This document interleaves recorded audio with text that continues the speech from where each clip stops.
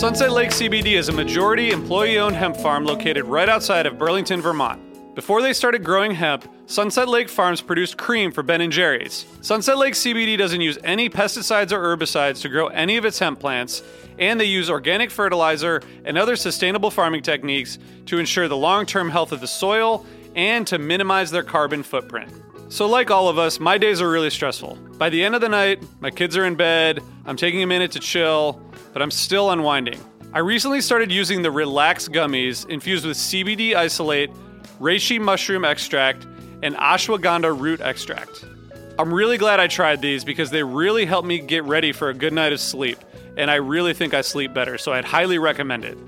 So check out Sunset Lake CBD today at sunsetlakecbd.com and use the code HFPOD for 20% off your order. That's sunsetlakecbd.com and use the code HFPOD for 20% off your order.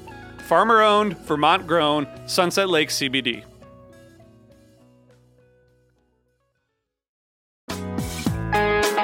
Hi, listeners. I want to tell you about a cause that I'm involved with at Heritage Radio Network. HRN is celebrating its 15th year, and to celebrate, we're deepening our commitment to giving voice to the next generation of food systems storytellers, and we need your help.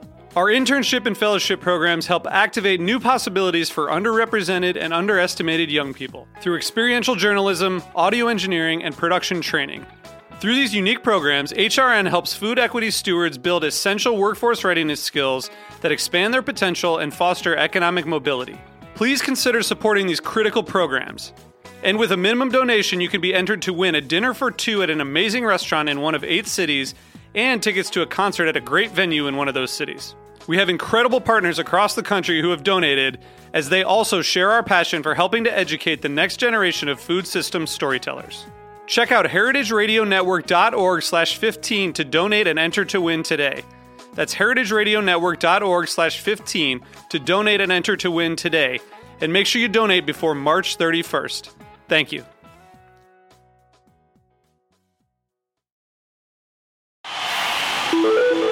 Osiris.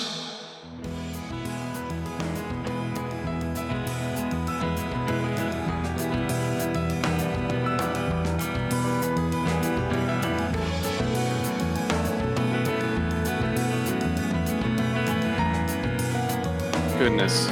We did it. We did it again, guys. We made it live. How's everybody doing? We're doing. I'm tired, RJ.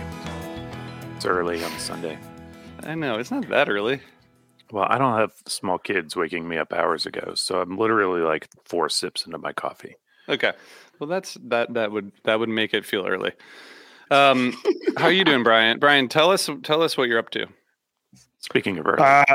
I'm hanging out. Have a solo night out at a hotel just down the road from my house because life is a bit crazy right now, and so I'm taking a night off. And I still woke up at 5:45 in the morning, but instead of being told to turn on Minecraft videos on YouTube, pulled out my book.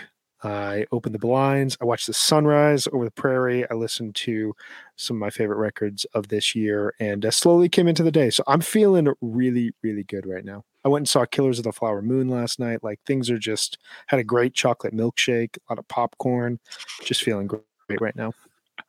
How was the movie? I loved it. It was a American epic, very long, very slow, but very big-hearted. Yeah, amazing performances, amazing writing, really, really devastating and heavy story. I recommend everyone go out and see it. Looks really good, and I'm excited to see the movie next week, I think. Yes, next week. I think you'll dig it. Yeah, the soundtrack. How is the soundtrack, too? It's Robbie Robertson, It's right? great. Robbie has done a few recent Marty movies. He does the score for it, and it's really haunting. It's got a... kind of reminds me in a sense of the soundtrack from There Will Be Blood, similar time frame in American history, similar to like approach to just American anger and desire for power and elements of corruption and how that all was becoming centralized in Washington and the impact that it was having. And you just like hear that and feel it in the movie. They're just these undertones of, there's like heavy bass, and then just like this beautiful guitar and pedal steel that like just kind of drifts to like the right side of the screen, it feels like, and it really works for these like big shots they have of the landscape, but then these closed room, really intense scenes. It was one of the more powerful aspects of the movie overall. How are you guys doing though? This has been I'm doing good. HF Pod 40 for 40 is back. It's the best. I'm doing good. I had a nice Saturday night too. I was reading some Vonnegut and listening to some 2012 albums. Doesn't get much better than that, you know? Wow. It's nice. It sounds so relaxing. It was. It was great. And it's sunny today in New York. So we haven't had like a sunny weekend here. I think there's been one sunny weekend since Memorial Day in New York. So I'm ready to have a nice Sunday. Mm-hmm. It's been awful. Oh my goodness. I can't even imagine living out here where we get 350 days of sunshine a year. It's amazing. Yeah, just rub it in. I know I've been telling everybody that I'm moving to Colorado. I'm like hardcore pressing my daughter to go look at UC Boulder. I'm like, you need to go and check out this college so I can move out there. I just remember you only get one fish run a year, not like 6 different fish runs like you guys get in New York, Philly, Boston, and Merriweather. But you know, give and take. RJ, how are you feeling after last night's 6-1 trouncing of the Arizona Diamondbacks, who you just learned were a professional baseball team? Yeah, I mean, I know because Brad lives there that they had a baseball team. Does Brad know that they have a baseball team? It was a great. I gotta say, it was a great sports day. It was great for my Ohio State Buckeyes, and I'm sorry because I live in Pennsylvania, so like most people here, we're rooting for Penn State, and just didn't happen. And the Phillies won, so I got like the split. The win, the 2 wins that I was probably one of the rare people to be rooting for those 2 teams. So it's pretty great. Pretty great. Sounds like everyone's having a really good weekend. I do want to say quickly, just see, this is like a very Pennsylvania perspective. I hope it's okay, guy. I didn't tell Megan, Brian, or Jonathan that I just want to say quickly that I know like the past few weeks have been really hard for a lot of people with everything going on out there, and this is not a place to discuss things like that, but I think saying that we're thinking of you all, everyone affected by all the madness. We've talked about it a lot, like in our text chain and separately. So just want everyone to know that we are thinking about you, people who are suffering. I guess that's kind of an evergreen comment, but feels particularly relevant now. But in other news, we have a hotline. We have a hotline. This is so exciting. It's like all my 90s dreams come true. I mean, I wanted a hotline so bad when I was a teenager. This is unbelievable. I can't believe it. Mike's voicemail has been updated 20 years into the future. We took it. We've got it. Nick, who does our social media, was like, dude, the hotline is such a great idea. And I was like, yeah, it only took us 11 years. I had to marinate on it. From the beginning. Yeah. I mean, I thought we should start a 1-900 number back in 2014. And you guys were like, nobody uses phones anymore. Here we are. We have that one item on every weekly meeting: how to engage more with listeners. And we always walk away just being like, I don't know. And we finally figured it out. The technology never existed until now. Apparently, people like to use phones. Waiting. It's weird. We got a lot of voicemails already. Can I play a couple now?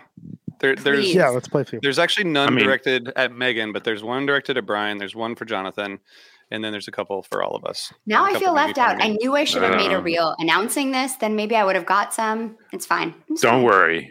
We're gonna have to filter them out for you later. I'm sure. Should be careful what I ask for, right? I know exactly. There's no question. All right, it's 484-416-0488. I'll put it in the show notes. That is our hotline.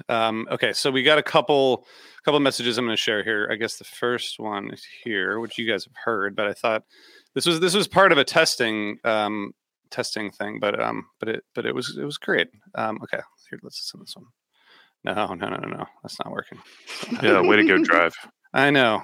Why would that happen now? Because it's mean. You just like reload your Drive folder. Sorry, guys. This is bad. This is bad. Like hit refresh on that tab. There it goes. Okay, so that's voicemail 1. That was from Maya. I didn't hear the audio though. Yeah, we didn't hear it though. Oh. Can you hear this? No. Okay. All right, guys, watching live. Hi, everybody. This is going to work really well right now. Share screen. Do that. Also share tab audio. When you wonder why it took us 11 years to launch this, you are understanding right now. All right. So tell me if you can hear this. Hi, I have a complaint that I'd like to submit to whatever committee is in charge of performance-enhancing drugs in the podcast industry.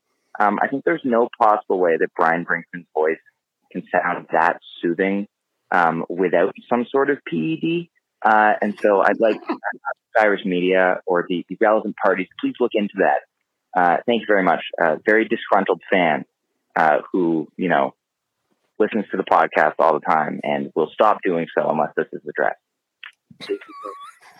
No idea who that is. Never It's an heard of advanced can't combination imagine. of EQs and compressors in a properly arranged chain.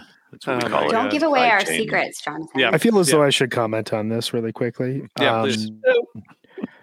If you heard me between the hours of 5 p.m. and 8 p.m. as I'm trying to wrangle up my children to eat the food that I cook for them so that they can be nourished and be healthy and happy and not be hungry, and as I try to condition and comb my son's extremely curly, tangly hair, and as I tried to read my daughter to sleep when she is just wide awake suddenly at 7 o'clock at night, you would understand that my voice is not always soothing and not always on these performance-enhancing drugs. The performance-enhancing drug, though, is fish. I love talking about fish, and it puts me in a calm, peaceful state of mind, as do all of you. So it is just a byproduct of the setting. Thank you, Brian. Thank you. Thank you, dear listener with the Canadian accent. Yeah. Who knows who that was? That is. So polite, thoo. Very polite. Quite polite. Very polite person. Because I said I said this earlier. I love you, Dad. Okay. That was a test. That was a test from Maya. Here we go. Hi there. I don't listen to podcasts, but I do like shit talking, which is, of course, is why I'm on Twitter. These are my thoughts. I think that by saying that you like fish but hate fish, the fish crowd, I think that's the same thing as just saying you're a conservative. I hate the Phillies. I can't say that they suck because they're not sucking right now. But I just also wanted to add that I hate the Phillies. And it looks like you need a bigger room. That was kind of a small room you're in. Looked like there was some neat stuff in there, but it looked like it was a little small. You might want a bigger room. Have a good day. Thank Oh you. my God, so do you one think feels he's ever targeted. listened to our podcast? That's Yeah. like amazing. I just I know. love that. I feel very like happy that happened. Here, let me see what this one is. Hey guys, there were a lot of great jams played in the first weekend of Fishball Tour, but I specifically would like to hear Jonathan's opinion on one from October 6th. The song emerged as a jam vehicle throughout the summer and has been evolving a lot recently. So I'm really curious to hear specifically his thoughts on the Everything Must Go from October 6th. This is coming at you from 902 Vickers. So thank you guys. Love the show. I didn't even when I read the transcript of that one, I didn't even realize because it didn't transcribe right. So that was a good troll. All right. So mostly so far we haven't had any serious voicemails. It's definitely a jam worth hearing. I would highly recommend. It's a great everything. Yeah. Hold up now. He wanted to hear my thoughts. That's true. And I Share don't your have thoughts, any right now because I don't know what the heck we're talking about. So how about that? We'll send it to you. So okay, let me just see. Let me just see if this.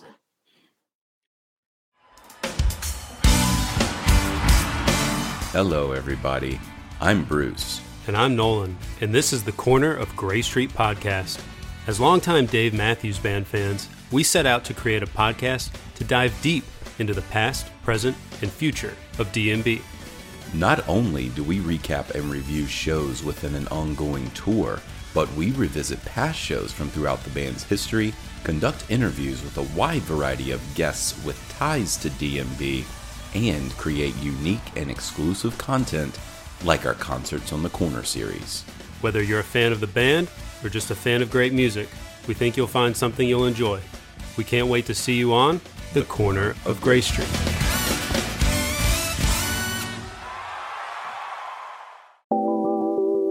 Hey listeners, I want to tell you about one of our great partners, DistroKid. DistroKid makes music distribution fun and easy with unlimited uploads and artists keeping 100% of their royalties and earnings.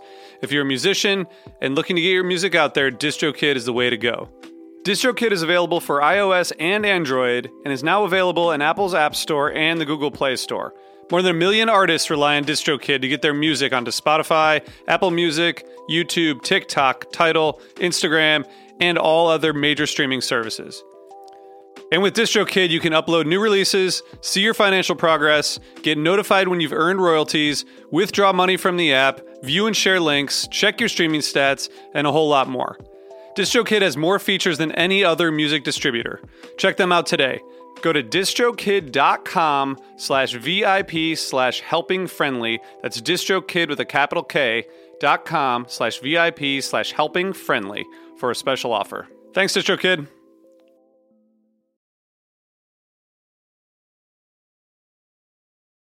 It's an obscure band called Oos with a silent G. Great song, Everything Must Go. I think that's it for this week. We're gonna get more, but there's some nonsense in here. There's a lot of nonsense. So I think the important thing is please send in your questions, your comments, your thoughts, trivia, whatever it may be. We will answer it. This could be a fun way for us to continue engaging with you, the listener, and hopefully we get a more diverse range of opinions rather than just one centered around Hamilton, Ontario. Also, we theoretically will tell you what our episodes are going to be about in advance, especially if you follow Instagram and watch, Megan's reels and stuff.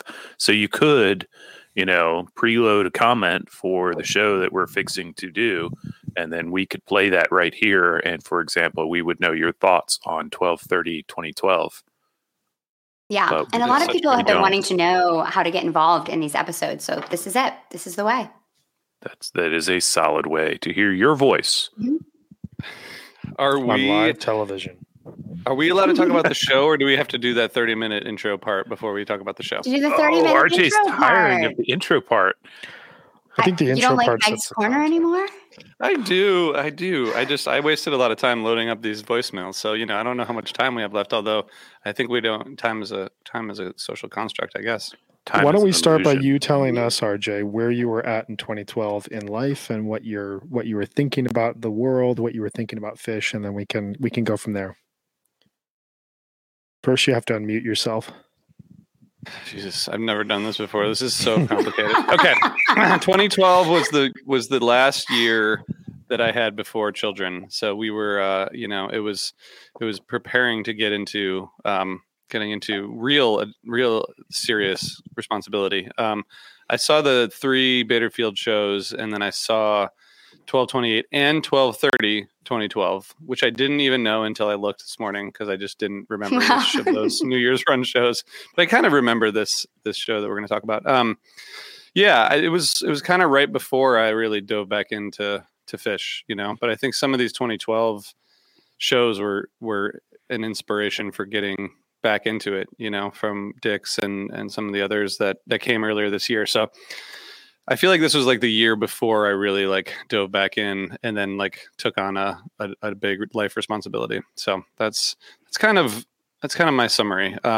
Brian, can you tell us answer that same question and also why this show, if it's time to talk about that yet? Yeah, sure. I will just say from a personal standpoint, 2012, I started in Portland, Oregon. I was cooking in a nice restaurant. And when I started the year, I kind of thought that I was going to just live there for the next 5 to 10 years, try to put down some roots there. And then my wife and I were about to get married, and we kind of looked at 2012 as this kind of last gasp of not being adults, kind of being fun adults.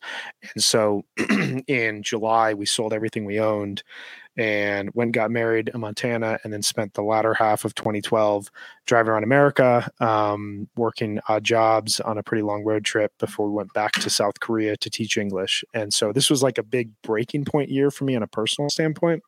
From a fish standpoint, we talked about this in the last 40 for 40, about 8/15, 2011, how 2011 had this tendency of kind of one step forward, two steps back. And there were these really, really high points and these great moments.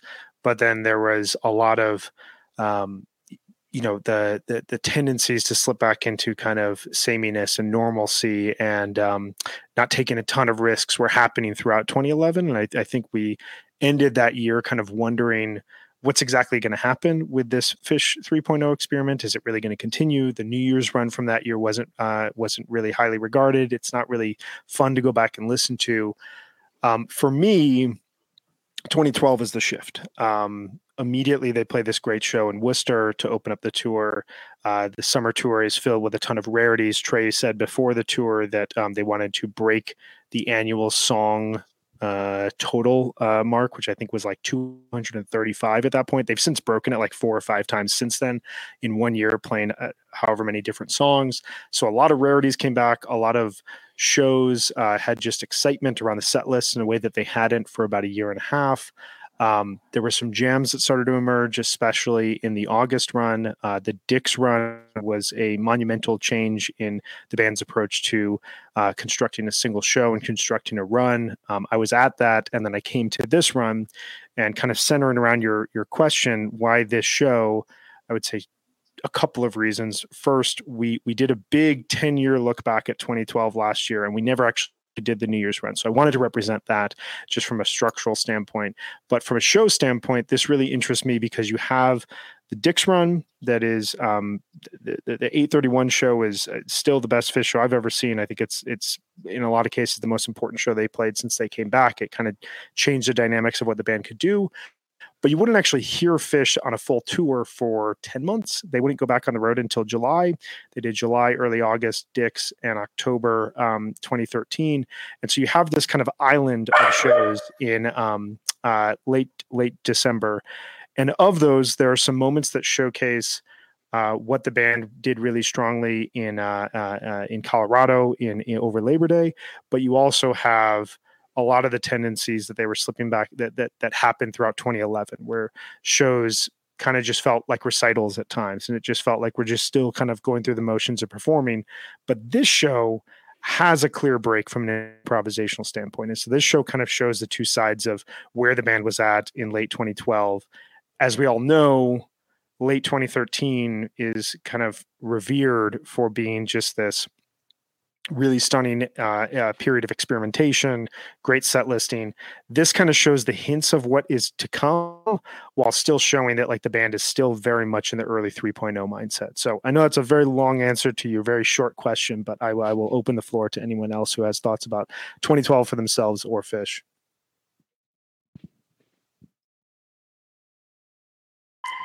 Yeah, I was just trying to wait for my dog to stop barking. We'll know if she's really going to do that or not. But yeah, in 2012, I had a 2-year-old and a 4-year-old, and I was living in London. So I was not seeing a lot of Phish, but I came back for the summer for a few weeks, and I hit up Jones Beach for the July 4th show. Once again, trying my 3.0 luck at Jones Beach, and once again striking out, but the show was okay. But it's definitely not amazing. But it's really cool to think back on this year, especially last year. We did such a deep dive. We have 4 episodes on this summer tour, including Dix, and we really dug into it. And I think so much about this year that's really interesting is the return of consistent jamming in a year where there are 2 big factors that aren't there, that usually are. They're not playing very many shows. And there's also 0 original songs that debut this year, which is the only time in their history that this happens.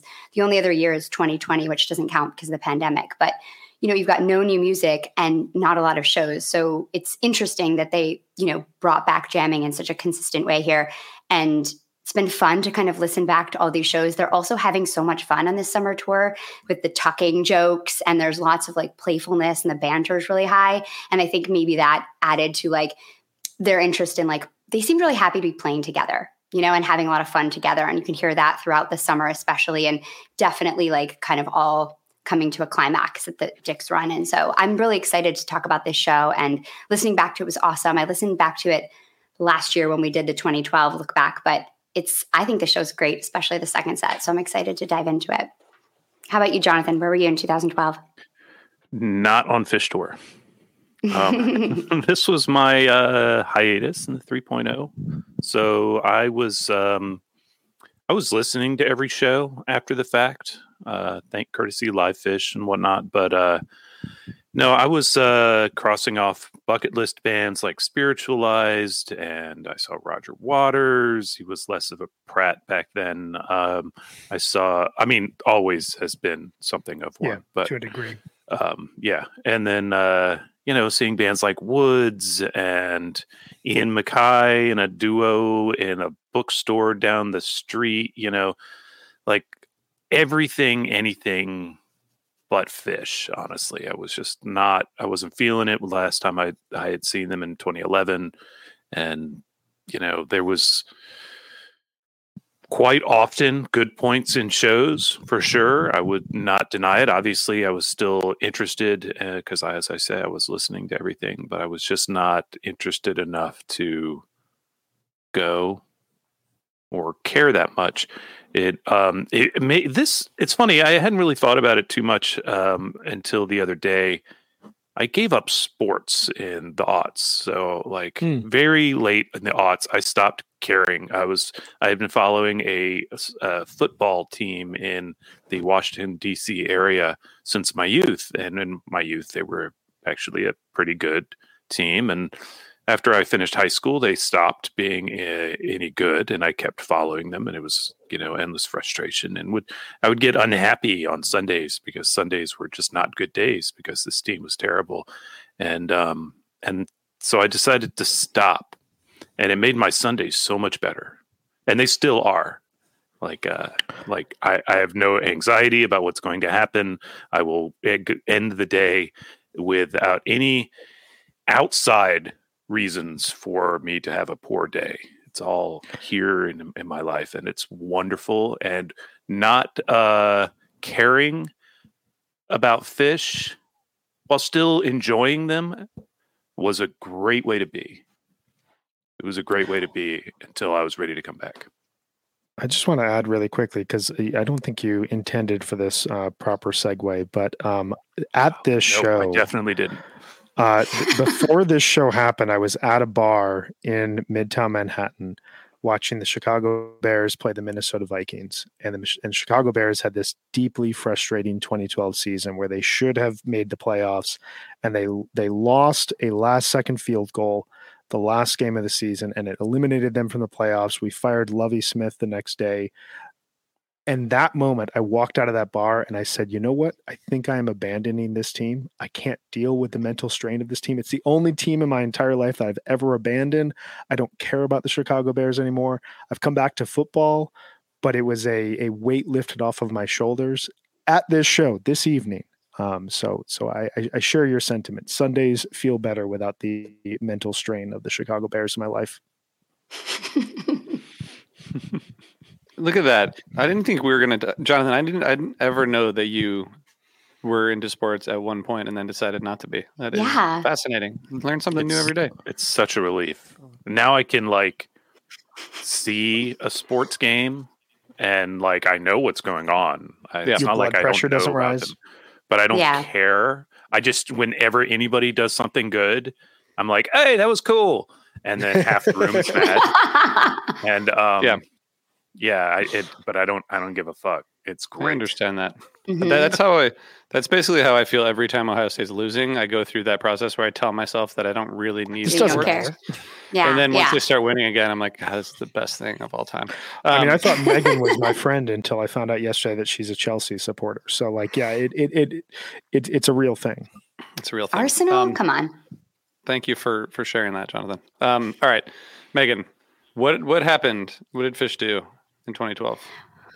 Well, not a lot. They only played 37 shows, so even less than 2011. They have this summer tour that's kind of in two chunks. We've got the first one on the East Coast, Bonnaroo, and then we go to the Midwest and then come back to the East Coast. Then they take a month off, and then they go out west and the Midwest and back to the Southeast. And then, of course, they end the summer at Dick's for the third time, and then they'll be at MSG for the New Year's Eve run. And for albums, this year they put out the box set Chicago 94. So the two shows, June 18th and November 25th from 94 at the UIC Pavilion. The two archival releases are December 6th, 1997 from Detroit, and then also August 11th from 98 at Star Lake. And then we have two live baits that come out this year, and they are past summer compilations based on the first and the second leg of that summer tour. I like those. Those are such fun ways to do that. We did that. Did we do that last year where we made up our own live bait? Yeah, that was so fun. We should do that next year again. And then two other albums that came out. Trey released Traveler, and Mike Gordon released Steamroller Wheelies, which was a benefit for flood recovery in Vermont after Hurricane Irene. And as I mentioned before, they debuted 3 songs, but 0 original songs. So again, I mean, they were really digging through their catalog this year and playing lots of older songs they haven't played in a long time, but interesting. So that's it. That's Meg's Corner.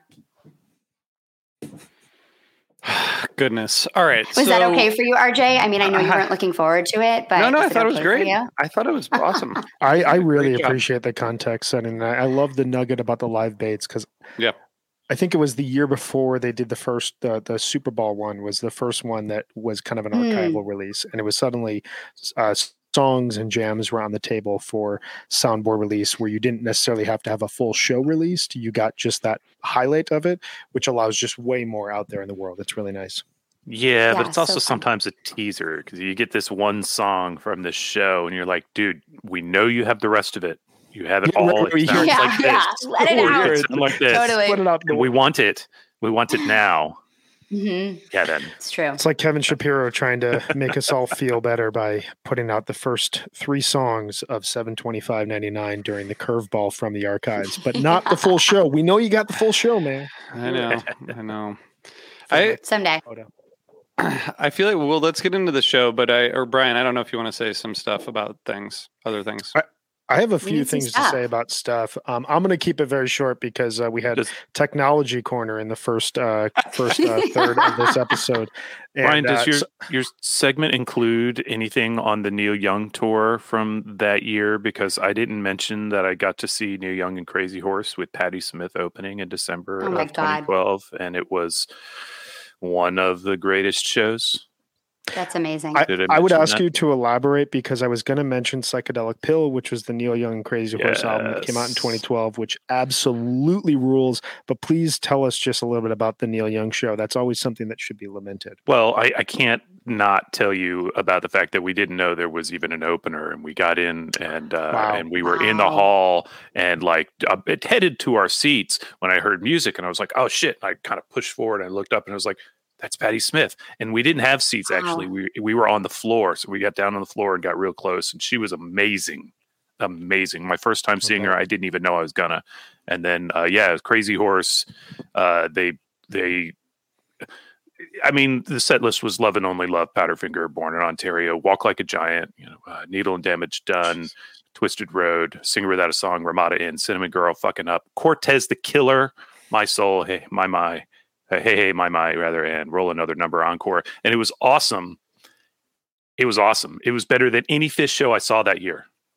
I can imagine which is 0. But it was so good that I don't know why I left it out when I was talking about all the other good shows I saw that year. And I just want a slight correction. It is Mr. Soul, not My Soul. My Soul is a... No, I know. Well, it's because I'm reading Mr. Soul and Hey, My right together. Mr. Soul's off of Trans and it's an amazing song. No, it's good.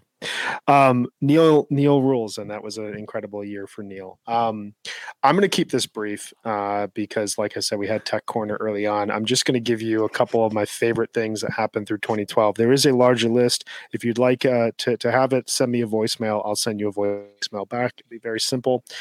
Television, this was the debut of Veep, maybe my favorite political show that's ever happened. Also one of my favorite endings to a show that has ever happened. If you have not watched that whole series, I cannot recommend it enough. Movies, we had some great documentaries this year, like Jiro Dreams of Sushi, Shut Up and Play the Hits, Searching for the Sugar Man, but we also had some amazing movies. Moonrise Kingdom from Wes Anderson, The Master from Paul Thomas Anderson, my favorite movie of the year. Lincoln from Spielberg with Daniel Day-Lewis, and Zero Dark 30, Django Unchained, and This Is 40. Some really good movies across the year as we kind of see streaming and television start to take over people's consciousness and less movies are made. A lot of the IP core that comes out of like the superhero movies that is not necessarily my bag, but is extremely popular, and that started to take over movies during this period of time. But a lot of like money is sent towards like one or two very big movies that are made. Music, this is a great year for albums. At the risk of going through all of these, I'm just going to kind of throw out a few. Frank Ocean's Channel Orange, Kendrick Lamar's Good Kid, Mad City. Dylan put out Tempest, a very underrated record. Julia Holter, Ecstasis, Sharon Van Etten's Tramp, Grizzly Bears, Shields, The Walkmens, Heaven, my favorite album of the year, Spiritualized, Sweetheart, Sweet Light, Neil Young, Crazy Horses, aforementioned Psychedelic Pill, and then David Byrne and St. Vincent put out Love This Giant, and the Queen, Taylor Swift, put out Red. Lots more in there. I could go on for probably the next 5 minutes, but I know that we're in a rush to get to the show. So I will just ask you guys, did you have any particularly favorite albums or movies or TV shows from this year that you'd like to highlight? Hold on. Before anyone answers, I just want to say that if you want to hear the full discussion about our favorite albums from 2012, please consider subscribing to Osiris Premium. We're going to record that right after this. Go to osirispod.com/premium. $5 a month. You can support what we do. Maybe we can even get a tech upgrade if, we get more subscribers. Okay, go ahead. Sorry, guys. I feel like I'm going to save mine for the bonus episodes. You mentioned some of mine, but I'm going to save the rest of mine. Yeah, I just want to, re-highlight Sweetheart, Sweet Light, which you mentioned, the Spiritualized. It's so good, and it's like like spiritualized gone happy almost. So weird in a way, but really beautiful. But conversely, and by conversely, I mean entirely different. I really loved Sharon Van Etten's Tramp. Me too. And Psychedelic Pill, and I have a couple others that I'm saving for the bonus episode. But those are great records and really belong up at the top of the heap. Wow. All right. Okay, so Brian, do you want to tell us about this show? Do you want to get into the show? Yeah, let's get into this show. So I will just say before I read the set list, this is our first 12:30 show of the series. This is one of my favorite shows I've ever attended. This was my first New Year's run, first time at MSG. Very big personal moment for me from a Phish standpoint. We had seats on 1228 way up high in the rafters, which I would never recommend to anyone sitting up there for an MSG show. And then 1229, 30, and 31st, right next to Page, side stage, the spot in MSG I always want to be in, the way that the floor bounces, the way that the lights go off the roof, the way that you can just like feel like close and confined with the band. It feels like you're in a small room, kind of like RJ's. It's an amazing spot to see Phish. The only thing I will say is, well, you guys know very well my anxiety around seeing Phish, my general anxiety around the world. I had a lot riding on this tour from a personal standpoint. I was very excited to see these hallowed dates, 1229 and 1230 in particular. 1229 is not a very good show. It's one of my least favorite shows I've ever seen, partially because my wife got sick, got food poisoning halfway through it, and we had to leave the show, which like to me was this devastating moment of, oh my god, I'm leaving at 1229. She wrote it out that night into the next morning, and she suddenly like rallied and bounced back around 5 o'clock on 1230. At the same time, a friend of mine provided us with some magic pills, which we consumed. We went into the show. They had a great effect on my mood and on the vibe around the entire show. And as a result, this was one of my favorite in-show experiences. So with that, and we're going to get into this because listening back to this is a little bit different than my experience of being there. That's never happened.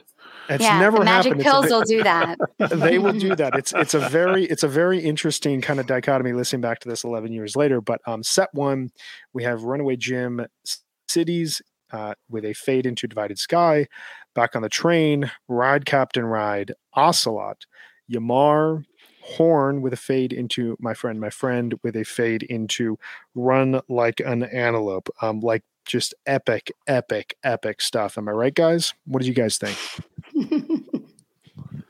Totally fine. That's it. That's it. Totally It's not a bad set though. No, like it's really- everything's it's fun. played well, No. and there's not like terrible flow. You know, I mean, the Yeah. Divided Sky is like, it's not perfect, but it has some like power and intensity behind it. And then like, you know, you've got a nice like double peak on the Back on the Train. You know, you've got like this little like one hit wonder dropped in there, which is like played not very often, even though it was played 4 times this year for some reason. But I think they just, you know, they sound like they're having fun. And Horn, anytime you get that song, even if it's in a random spot, it's like so one of my favorite songs. And, you know, you got back to back like Horn, My Friend, like really old school. Yeah, I mean, it's fine. I bet you loved it on that night. I mean, Loved. old school is Ride Captain Ride, right? Cities. Yeah. That's Mhm. old school. Everybody thinks that is a '97 song, and it's not that. But like this, so this is kind of a perfect example of what I would experience when Phish would play, and I would look at the set list in the morning, or maybe we'd like talk about it online as it happened, or whatever, and then I'd listen to it the next day. I'd be like, okay, yeah. There's some. The note on Phish.net, the jam chart of the Divided Sky, and the second half of the note is a very good jam segment and long for 3.0. But the first half of the note is like, I just hold this sign up for the whole year because minor flubs in the composed section notwithstanding, because they're out there, they're sprinkled throughout. And at that point in my mindset as a listener, and sometimes when I go back to these shows, including this time when I went back to this show, like sometimes I hear them and I'm just like, it just like pulls me right out. Which is, it's me. I know they're just pushing on through, and then good stuff happens, right? But I think I like all of these songs, and it's a pleasant listen, I think. But yeah. I thought it was interesting how, and Brett, who's watching on YouTube, said it struck me how much you could hear the crowd. I thought the same thing, like Cities, like everyone was like people were really excited at the show. And I guess I was there, but I don't remember being excited, but I'm sure I was. Cities at MSG though is always the best. Yeah, like that is a song that just always like just rocks MSG. Everybody loves it. You know, it's about a city. It's about cities. RJ excited at a big show. city. I know it was you know, It's hard to imagine. a while. But it's weird because I saw 12/30 2012 and then 12/29 2013, which is like kind of a similar show, like a lot of the same songs. But I was reminded of Tim from in this first set. What kind of captured it for me, or reminded me of 2012, is how like Ocelot is like where you would get some of like the best guitar playing of the show, and like you know, and it was like it's so fun to hear live, and it's like Trey was really, you know, just like playing into it. Really, yeah, exactly. But I remember like a lot of those 2012 but that was kind of a early 3.0 thing. It's like that's where you got some of the best jams, you know, not jams, but like shredding at least. But yeah, it's interesting. I don't know. This show is, I think it's the energy of MSG, and then getting the second set, which is totally different in terms of the, you know, this first set is just kind of like I'm not sure, you could go either way after a set like this. Which way do you go, Brian? Well, it's interesting because like it reminds me of the conversation we were having around the 2011 show that we talked about, because I think the first sets are pretty similar in that they're really solid, and it's hard to remember now, but at the time a really solid first set felt like a really big deal. And I think, you know, to Jonathan's point as well, checking the set list told you a lot of the story, whereas today if you check a set list and you see like, just an example, like 46 Days is 8 minutes in the middle of the first set. Your brain might say like, I don't necessarily need to hear that. But when you listen, there's like 4 or 5 distinct minutes of heavy improvisation and connectivity that you kind of can't judge a show nowadays by their set list. In 2012 and 2011, 10, 09, you very much could. And that shift is going to start to happen next fall, 2013, when a lot of micro jams come into play, which take a lot of flack from time to time, but are really important in the way that they kind of showcase band dynamics and band evolution in miniature, even in not these like big blowout jams. For this, there's no improvisation, there's no weirdness, there's nothing that's like strained from the middle of the road. It's just really quality fish in a way that wasn't always guaranteed on a night-to-night basis. So in the moment, I remember this feeling, and this, showcases my noob card. This felt like one of the biggest shows I'd seen. Listening back to it now, it's a show. It's a good first set. It works well, but it's not something I would highly recommend someone going back and listening to. I think that's a good point, actually. I was just going to say that because if you look at like the show that I saw on July 4th, the first set is like 100 songs. I think there's 17 songs in it, and it's just literally like all over the place. And I think if you look at it on paper, this set, even just on paper, looks better. Yeah. And, it's funny, 17 sons. People complain nowadays about songy sets. I was like, you go back. Just take a look. Yeah, you don't even know. You don't even know. Like a 2-hour first set. So we've been talking a little bit about over these episodes about the journey of 3.0. We related a lot of it on our journey, but Fish is on a pretty substantial journey themselves. They came out of the gate in 09. They were, excited and just ready to try to have it all back. And we were all very excited to have them back, and we were extremely forgiving. And then some of us became less so. And I think, though, that I knew, and I believe other people knew too, that Fish was going to have to like really find a way to redefine themselves. And I feel like they worked continuously over the several years to try and do that. And at several points, it seemed like, oh, maybe it's here.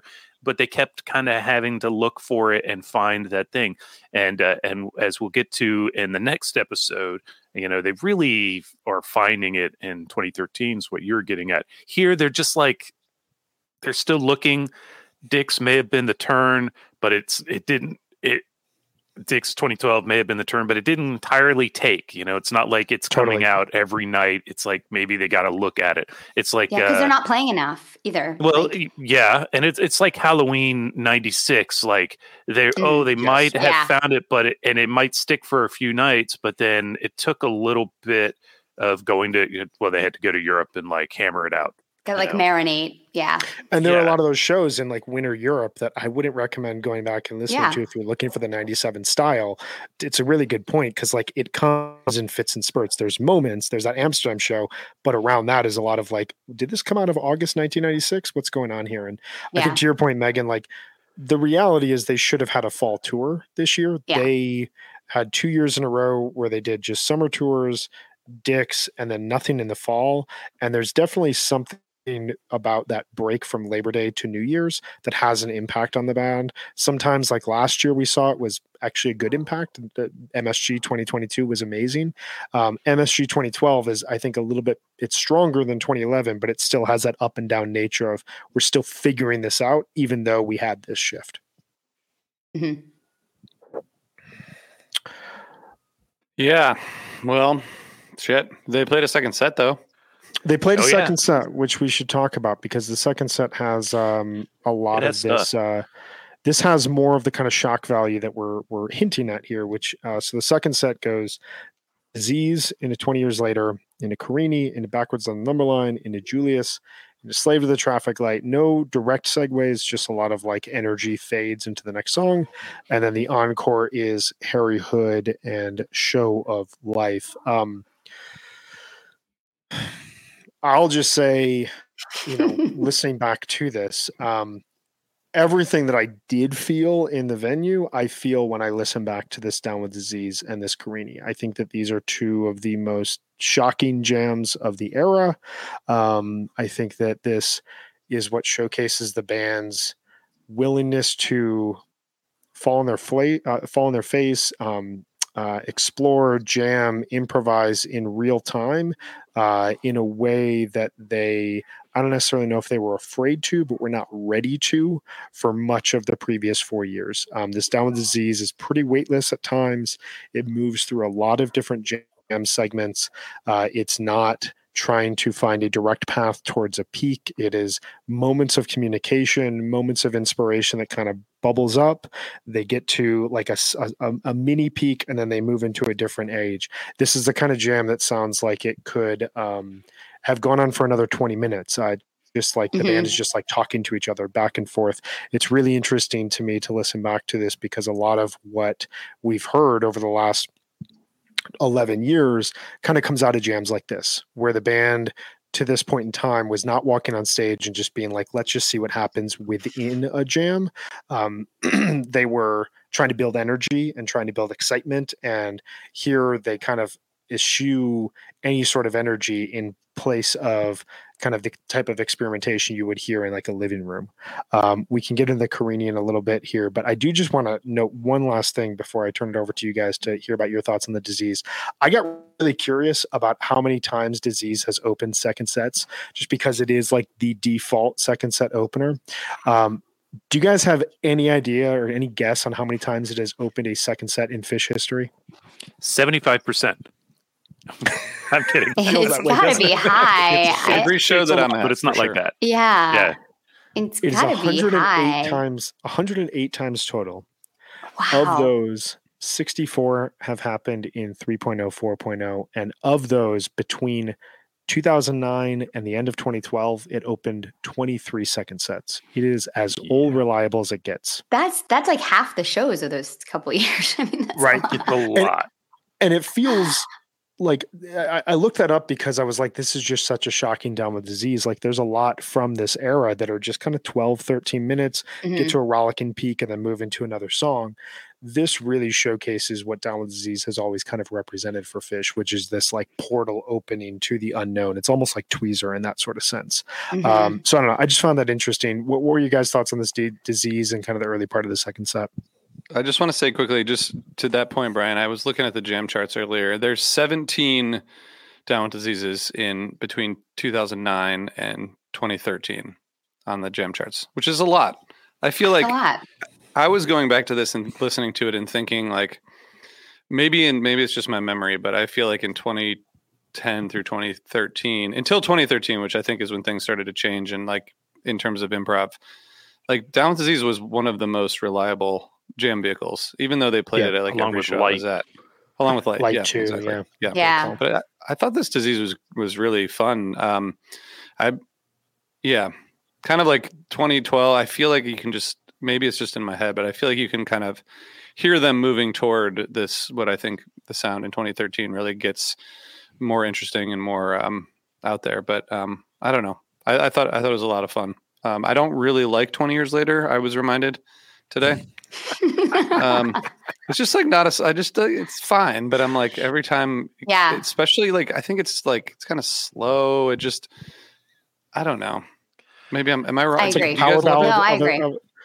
I like it. I think that it is a song that has has rarely found exactly what it needs to be.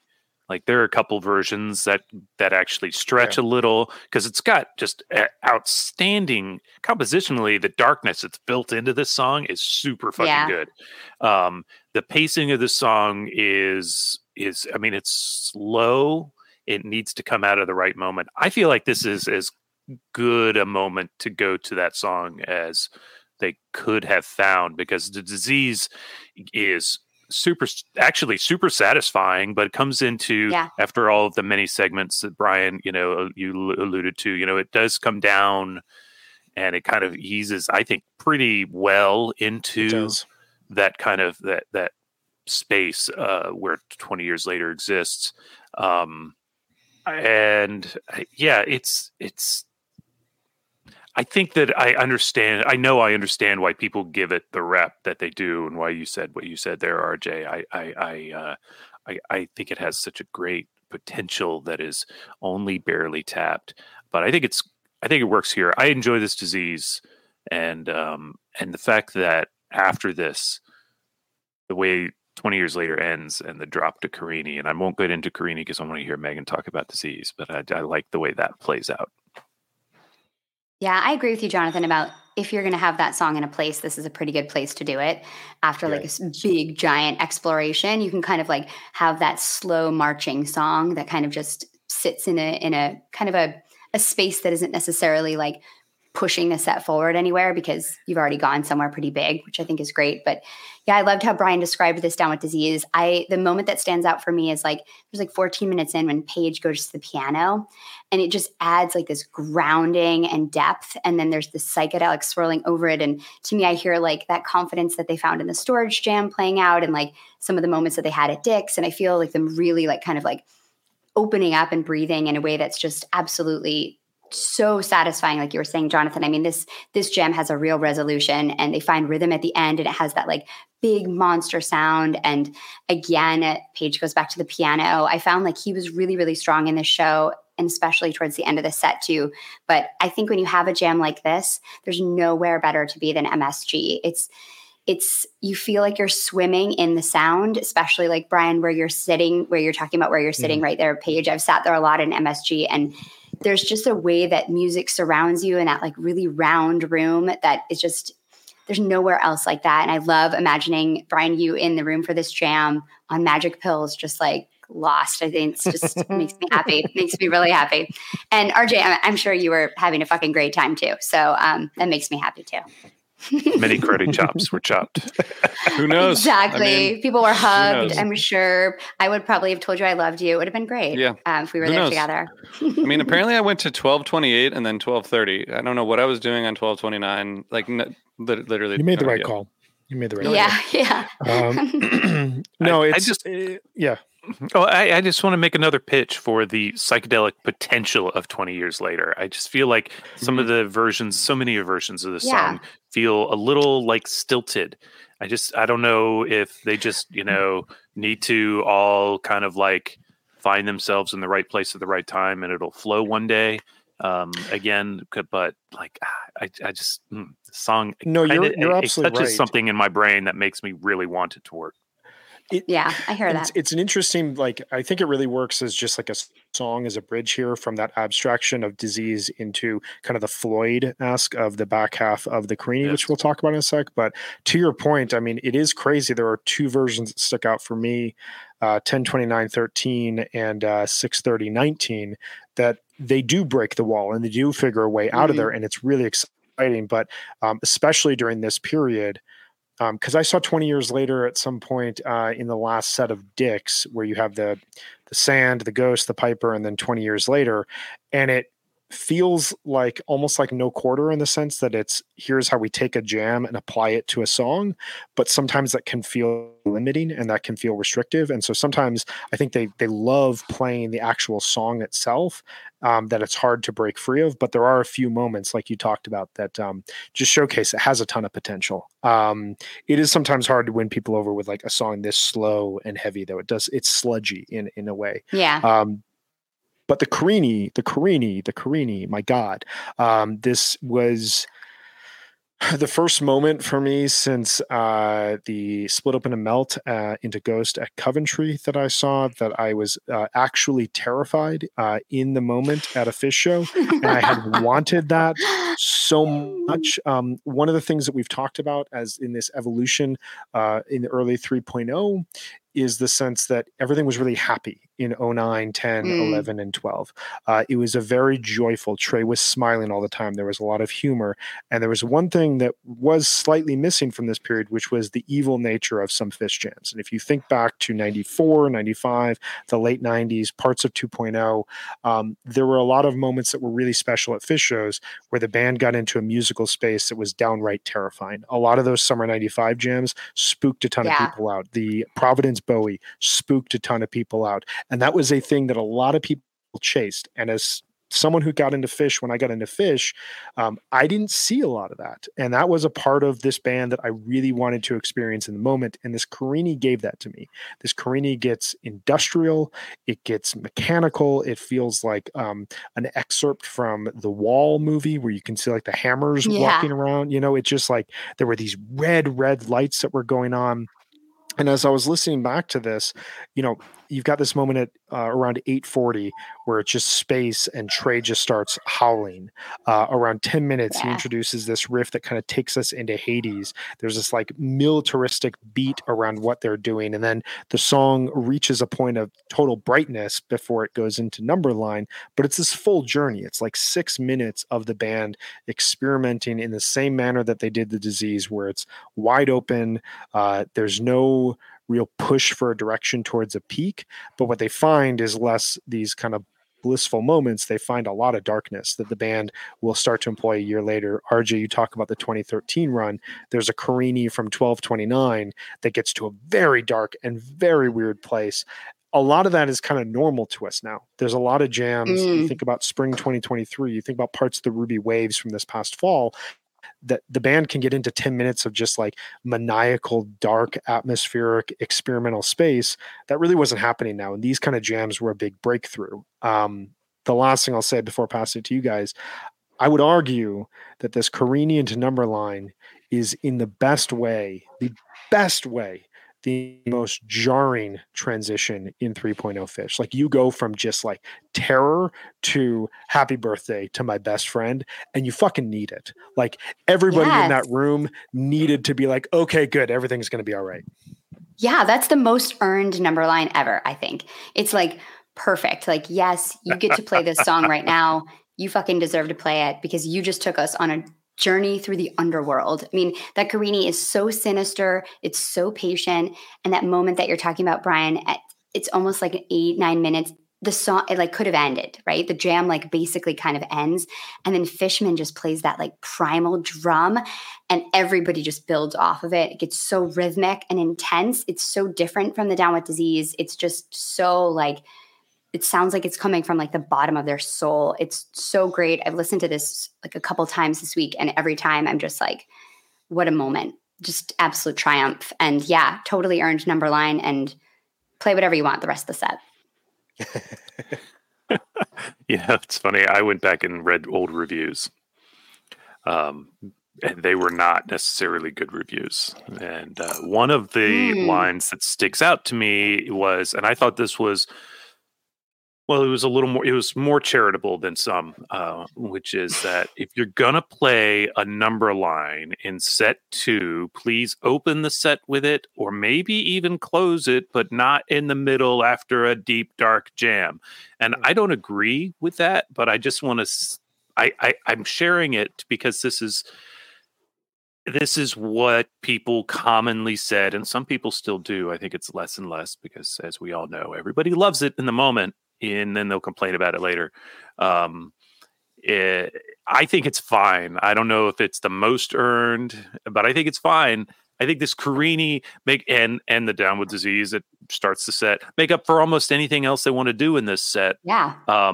Except, of course, then they close it the way they close it, so that's great too. This Carini is great. It's dark, and Brian, as you were talking about how the absence of Evil Phish, it made me kind of reflect and think about, is that possibly one of the things I wasn't getting enough of that made me not want to see Phish?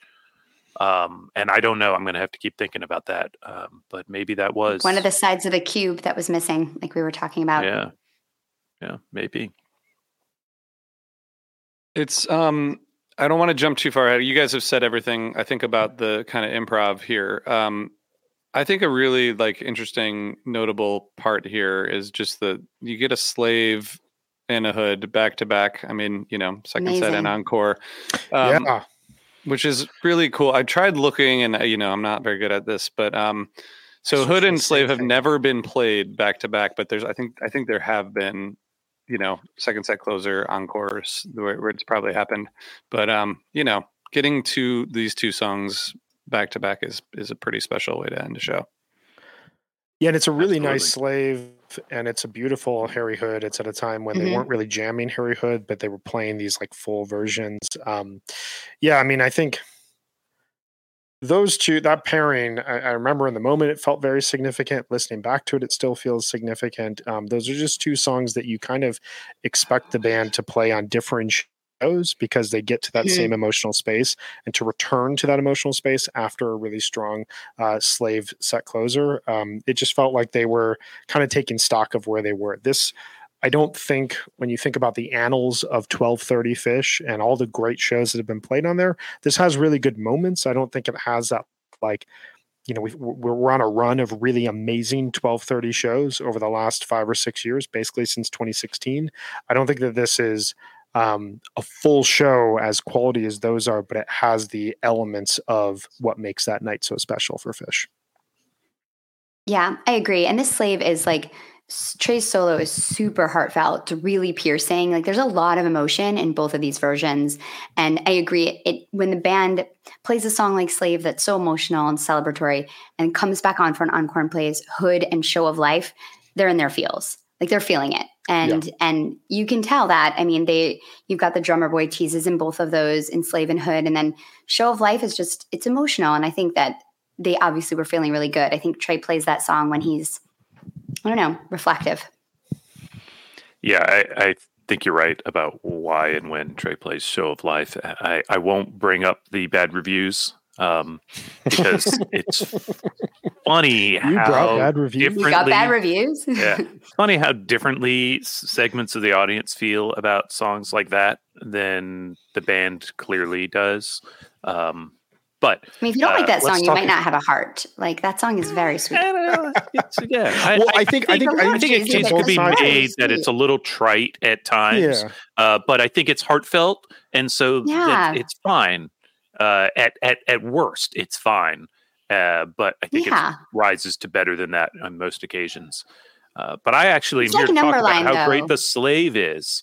Do Yeah, it. Numberline is better than that. I think Numberline is a better song than Show of Life. Yeah, So, I think that's sue me. true. But they're both like that, and that positivity. Like you just got to lean Yes. into it. The Slave is gorgeous and an absolute perfect punctuation on this set. That actually has real ebbs, flows, push and pull in tone and emotion, and all of that is an absolute perfect way to end what I think is actually a really good set. Same. And the Harry Hood is really good, but it suffered from kind of the same kinds of things that I mentioned when I read that review, the jam chart note on The Divided Sky. I hear the beginning bits and I hear Trey missed that, and then I hear that like this doesn't go right collectively. I don't know who did what, but then the jam is real nice, Peak's nice, and then Show of Life, and it gives the audience an opportunity to start filtering out gradually instead of a mad crush after the lights come up. Two quick thoughts on that, because I think you bring up some really strong points. With regards to like the songwriting, I remember the conversation around these new songs being exactly as you're talking about, Jonathan. There were some people that were like very much like, hey, you just got to embrace Love and Light version of Trey. And then there were other people that were like, we have these other examples, the Story of the Ghost era, like really interesting, kind of dark, introspective songs put to really weird music. It felt like a kind of normalization of Fish songwriting in a sense. 11 years later, it's kind of hard to remember that because we have so many of these songs. Like this is clearly the zone that Trey and Tom write in. And a lot of them have gone on to do things musically, improvisationally that allow, you think about like a song like Ruby Waves, obviously written in 2007, but kind of at the cusp of this period where a song like that, I think people, or Soul Planet, people take issue with the way the song was written, but are more forgiving because of what the song ultimately does. And so like we're at the start of this period, there's no new songs in this year. A year later, we're going to get a ton of debuts that are going to be in this vein. it's going to be harder to really push back on this because this is just the artistic direction the band is going in, and they will write better songs. But the other thing is, just from a flub standpoint, that was another issue that a lot of people had at this point in time with Phish.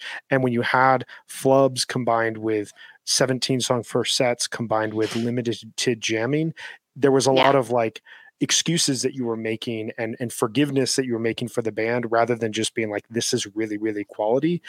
We're about to enter a period like 2013, 14, 15 is the strongest Trey until this year that we're currently in. It's very on, there's not a ton of flubs. There's not a ton of mistakes. The band sounds very tight. So we're about to enter a period where the band sounds really good, just playing songs plus is jamming. And it's going to become a lot harder to kind of push back on the, like, well, Phish isn't trying that I think people were starting to say towards the end of 2011 and 2012. Which I will say that Phish isn't trying is definitely an argument I heard a bunch, and it's completely unfounded. Right. They were trying. Definitely trying. Yeah. They just were, I feel like that the things that, like the jarring flubs that I pointed out earlier, they were focused on other areas and that stuff, they caught up to it too. Like, they don't fuck up Harry Hood in a way that makes me go, huh, during the intro anymore. They don't none of they played so well now. And it wasn't necessarily because they sat and focused and practiced and relearned it. They just kept doing it. It's reps. Right. And but exactly. At the same time, 2012, yes, they didn't do a fall tour, but I think they were working on something internally, and you can hear that in the Down with Disease. You can hear that in the Carini. You can hear that in just, beautiful execution of the Slave. Totally. Like, it's there. It's just not all there. And they were headed there. Yeah. And then 2013, it really does start to change. At least for me, it changed completely, which is just that's so because great. I showed up and we started hanging out. That's true. That is why. I've asked Trey, and he was like, yeah, well, it was because Jonathan started showing. So yeah, as soon as he got excited for Hampton to come up, like we decided to start playing again. Exactly. And I gotta say, guys, I'm gonna I want to reiterate. I'll put this in the show notes, but 484-416-0488. That's our hotline. Leave us a message. I haven't told you guys this, but I'm gonna tell everybody now. Can I tell you guys what our show is going to be next week so people can start getting psyched? Yeah, how exciting. So, I'll just tell you. 1020 is where we're going. We're going for 1020. Awesome. And guess what? Woo! We almost made it. We almost made it on 1020, but then we got pushed back a week. So it's not happening on 1020. Yeah. But one of my favorite Phish moments of all time, even though I saw a lot of shows in 2013 and that was not one of them, but I'm excited to dive into that. So everyone should leave messages to us about 2013. I saw that one now. So that'll be fun. See, I'm excited. I'm more excited about that than whatever it is I'm going to pick for 2014 at this point. If you need any 2014 inputs, there are some gems. I'm happy to share some gems. I know. I've been reviewing. I just like... You got it. I can't wait to talk Hampton 2013, and we are amidst the 20th anniversary right now, or the 10th anniversary right now of that fall tour, which we will talk extensively about. That was a game-changing moment that is still reverberating today in a lot of cases. So super excited about that. Thank you guys for joining me on my journey through the Magic Pills to talk about 2012 Phish and why I'm still a defender of shows like this. I think it's interesting to listen back to this stuff with the perspective of everything the band has done over the last 10 years, but also to kind of hear those little nuggets of where this band is going, what this band is doing.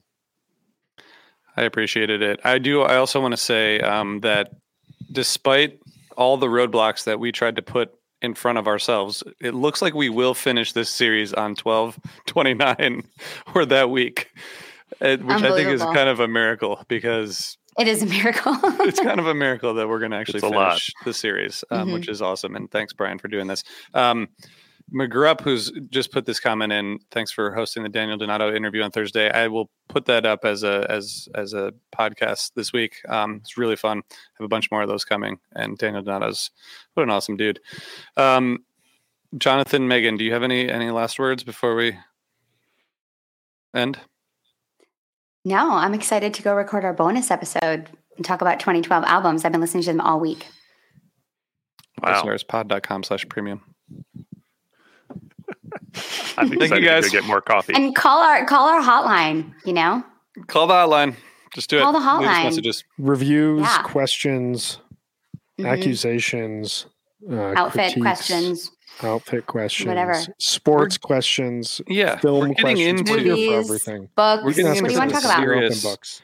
We're getting into the serious part of 3.0. So everyone start Yeah. sending us your thoughts. All right. Yeah. We'll see you all next week. Get real. See Bye, you everyone. guys.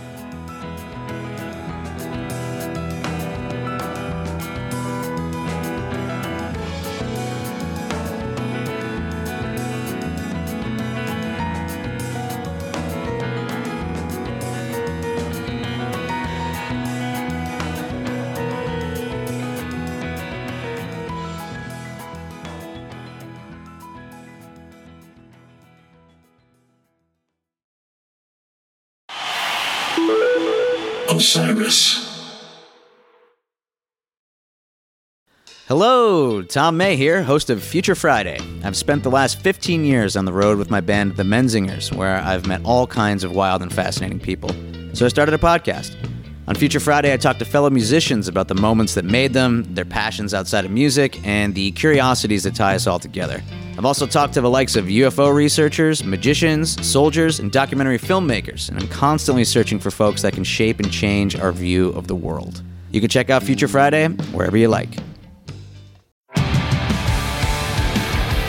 What's up, everybody? I am Finn McKenty, host of the Punk Rock MBA podcast, part of the Sound Talent Media Podcast Network. My podcast is all about doing what you love for a living, and every week I sit down and talk to people who have done exactly that. For example, musicians like Tommy from Between the Buried and Me, Matt from Periphery, Lil Lotus and Shinigami, among many others, photographers, artists, designers, YouTubers like Glenn Fricker and Sarah Dici, and I unpack exactly how they got to where they are today with the goal of helping you do the same. So if that sounds cool, you can listen and subscribe at soundtalentmedia.com, and I'll see you there.